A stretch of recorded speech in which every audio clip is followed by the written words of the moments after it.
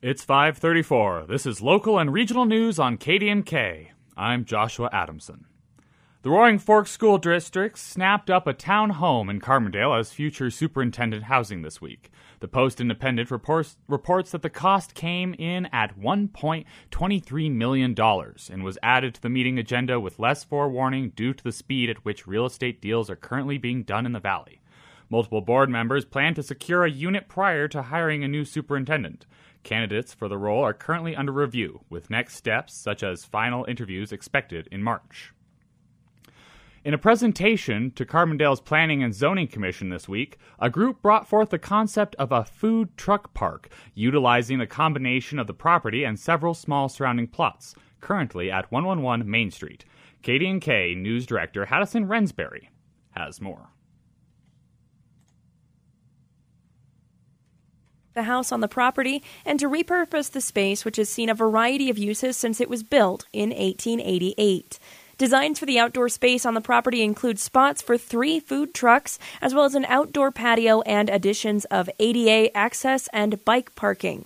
The bike parking is an important addition as the new plans would not include commercial parking on site. The plan has multiple phases. The second phase includes adding more bathrooms and a large commissary in separate buildings. Outdoors may accommodate a 4th food vendor. Public comment on the project was generally positive, with several residents expressing their interest for adding more activities on the south side of town, as well as asking questions. Carbondale resident Regina voiced her concerns to the presenters. My property is located on Garfield, which is within a few hundred feet of the proposed location. I didn't see anything in the documents about power sources for the food trucks. Will they be run on generators? I'm a little concerned about gas and diesel generators and the noise because a lot of the residents that still live in that area don't have air conditioning. So I open my windows at night, and the last thing I want to hear during the day and at night is generators running. Also, supplies and deliveries regarding the parking issue. I heard that there's going to be some stable trucks there. How will they get their supplies delivered with the current parking issue? If they're encouraging pedestrian traffic and parking at the lot and walking down the Rio Grande Trail, there's lighting issues. So what are the planned hours for operation? Because there's a large dark swath along the Rio Grande Trail that isn't really conducive and walking to that site. Presenters replied that individual trucks would not be using generators and hours of operation would stick within town code of 7 a.m. to 11:30 p.m. The most prominently mentioned selling point on the project focuses on creating an entertaining draw for the southernmost section of downtown Carbondale. Additionally, with a use it or lose it policy applied to the project, developers have noted that if the second phase of the project has not happened within 5 years of the completion of Phase 1, then Phase 1 will remain unchanged. As the property butts up to the Rio Grande Trail, it has the potential to engage with the trail and for collaboration with RAFTA. For KDNK News, I'm Haddison Rensberry. Despite federal laws that prohibit campaign contributions by people who are not U.S. citizens, foreign-influenced corporations have found ways to pour millions of dollars into political campaigns. According to a new Open Secrets reports, KDNK Eric Gladys has more. Co-author Anna Masolia says that's a problem because foreign owners do not necessarily share the nation's best interests. It really underscores the need for transparency to address the challenges posed by these companies that are, at least in part, foreign-owned, and more need for examination of the influence that they wield, as well as who is pulling the strings behind the scenes. Researchers studied state-level campaign donations made by more than 800 companies with at least 5% foreign ownership, or an individual foreign owner over 1% between 2018 and 2022. The fossil fuel sector was the largest campaign contributor in Colorado, with Noble Energy on top at $7.5 million. I'm Eric Galatis. 2 western states say that they will sue the U.S. government if the Fish and Wildlife Service doesn't reverse a decision to list the wolverine as threatened under the Endangered Species Act. Rachel Cohen reports on KDNK. The Idaho Governor's Office of Species Conservation sent the notice to the federal government last week, saying listing the wolverine in the lower 48 was, quote, unlawful and exemplified poor conservation policy. Josh Uriarty with the state office says the listing was wrong in identifying these wolverines as a distinct species. The wolverine population in the lower 48 isn't separate from the one in Canada.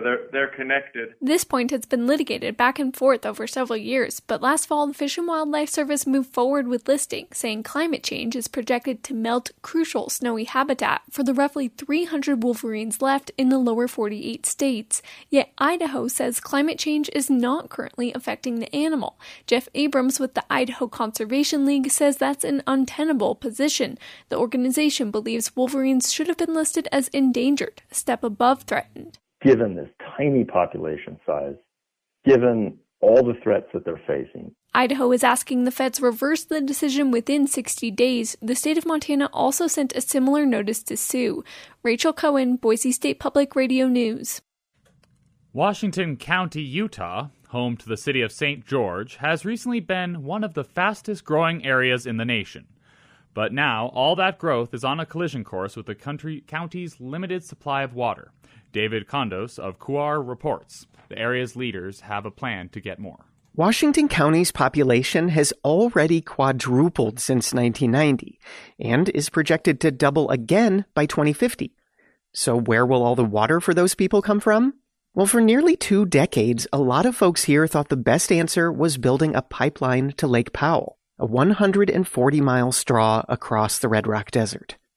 But in recent years, the idea has become more of a controversial pipe dream than a feasible solution.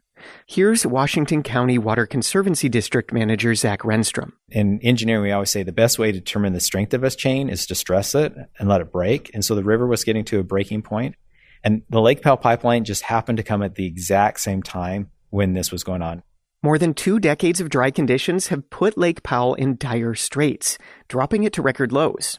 And the surrounding states are locked in a high-stakes fight over the future of the strained Colorado River, which fills the reservoir. But in Washington County, growth has kept marching on. So local leaders are rolling out a new plan to get by for the next 20 years without the pipeline. It comes down to 2 big ideas: reusing and conserving the water it already has. Then you can see there that St. George Water Director Scott Taylor stands on a platform overlooking a concrete waterfall as it cascades into an underground pipe at the water reclamation plant. After it leaves this building, this water, he estimates millions of gallons a day, is rushing downstream and out of St. George's grasp. Through emerging technology, the city can clean sewage enough to recycle it back into the system. It could irrigate farms, golf courses, and parks, and leave more in the tank for drinking. But right now, the city doesn't have enough space to store it. All that water that's going in that pipe is flowing straight out into the Virgin River. It lets me know that we have a resource we can better develop and use. The city now plans to construct new reservoirs to hold more of it. But those will take years to build, which makes conservation even more critical in the here and now. District Conservation Manager Doug Bennett walks through a demonstration garden near his office. It's filled with all kinds of native plants, from towering cacti to dainty flowers. Got some water-efficient plants. The district has begun paying residents to rip out their thirsty grass lawns in favor of landscaping like this. Pioneer Park. Bennett says it's vital to the area's survival, even if getting residents to break that manicured green barrier isn't always easy. They might live on a street where everybody has grass in their front yard, and they're like, I don't know if I want to be that guy that sticks his neck out and does something weird, and everybody looks at me funny. As soon as somebody does it, it becomes a contagion. But Ed Andrzejczyk with Conserve Southwest Utah has concerns that the area's water leaders might not be planning far enough, fast enough. I think by their own words, they would say, yes, we'll get all this done, and it'll generate enough water to meet the demand through about the end of the 2030s. And then what? Even District Manager Renstrom says this plan isn't meant to be a long-term solution. It's essentially about buying time.